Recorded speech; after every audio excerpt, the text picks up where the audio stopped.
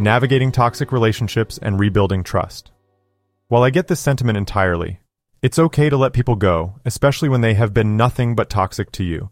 The hard part is not allowing them to make you feel guilty for making a decision that doesn't fit their agenda but increases your quality of life. There's something else to consider before throwing someone away. While it's essential to prioritize our own well-being and remove toxic people from our lives, it's also essential to approach the situation with empathy and understanding. The person may not realize the impact of their actions and could benefit from honest communication about how their behavior is affecting you. It's important to remember that we are all human and capable of growth and change, and sometimes it takes a difficult conversation to create positive change in a relationship. However, if the toxicity persists despite efforts to communicate and improve the relationship, it's understandable to prioritize your mental health and decide to let them go. That being said, the amount of time needed to improve communication and fix a relationship can vary depending on several factors, such as the severity of the issues, the willingness of both parties to work on the relationship, and the level of commitment to making changes. This process has no fixed time frame, as each relationship is unique and may require different amounts of time to improve. However, it is essential to note that communication and relationship improvement requires ongoing effort and commitment, and it may take longer than expected to see significant progress. It is also essential to prioritize open and honest communication, active listening, and a willingness to compromise and make changes. If both parties are committed to the process and actively working towards improving the relationship, then progress can be made over time. Many individuals tend to quit when encountering difficulties, but hardship is subjective. It's essential to keep in mind that something you perceive as a hardship may be insignificant to your partner. It is difficult to determine a specific amount of time for improving communication and fixing a relationship.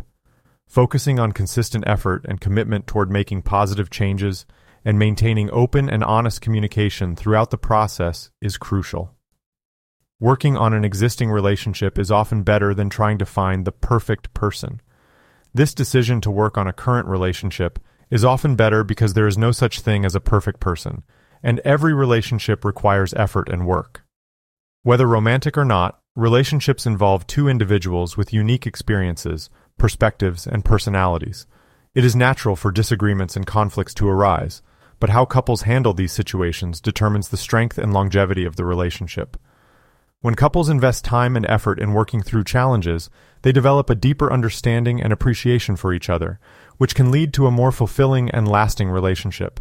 On the other hand, searching for the perfect person can lead to unrealistic expectations and disappointment. No one can meet every expectation, and seeking perfection often results in a cycle of constantly searching for something that doesn't exist. Now let's talk about betrayal. Something very poignant for me in that I was utterly betrayed by the person I thought might actually be my soulmate, if you will, even though I usually don't believe in such a thing. Rebuilding trust after a betrayal can be challenging, but it is possible, aside from the person with a personality disorder they aren't working on. There are several steps your ex-partner can take to demonstrate that they have changed and is committed to earning back your trust. Here are a few suggestions.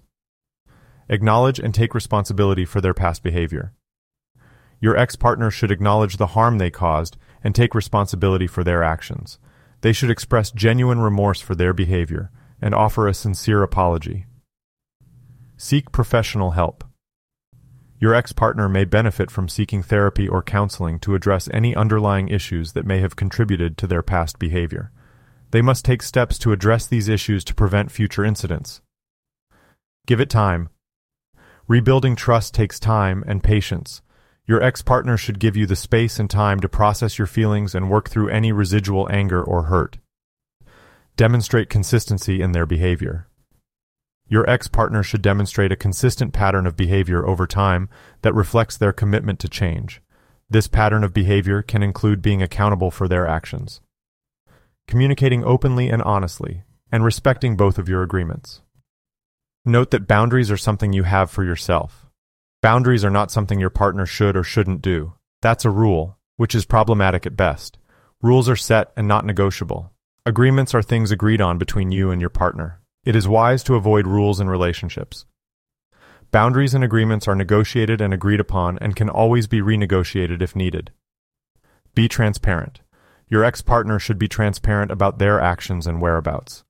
This transparency can include being open and honest about their communication with their friends and other individuals who may have been involved. This transparency also shows they can put the greater good over their own pride.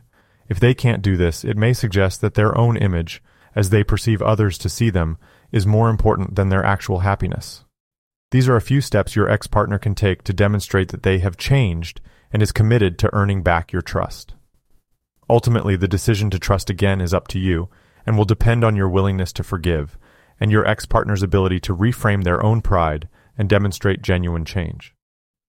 In conclusion, working on an existing relationship can be more rewarding than seeking the perfect person. Couples can grow and strengthen their relationship with effort and commitment, leading to a far more fulfilling and satisfying life together. References used for today's episode are as follows. Our first source is a research paper called The Suffocation of Marriage: Climbing Mount Maslow Without Enough Oxygen by Finkel et al. Next up, we have The 7 Principles for Making Marriage Work by Gottman and Silver, which offers practical advice for building a strong and healthy marriage. Stanley et al. Sliding versus Deciding examines the impact of premarital cohabitation on relationship inertia. We also have Sullivan et al.'s Premarital Relationship Education and Couple Therapy, which looks at the effectiveness of these interventions. Finally, we have Murray and Holmes' The Mental Ties That Bind, which explores the cognitive structures that predict relationship resilience. Suppose you're looking for resources for rebuilding trust, specifically after a betrayal. In that case, we recommend checking out the Gottman Institute's article, Rebuilding Trust in a Relationship After a Betrayal, and Psychology Today's How to Rebuild Trust After Betrayal. For more on the topic of trust, you can also check out Verywell Mind's article, Can You Ever Trust Again After Betrayal? That's it for today's episode. Thanks for tuning in, and we'll see you next time.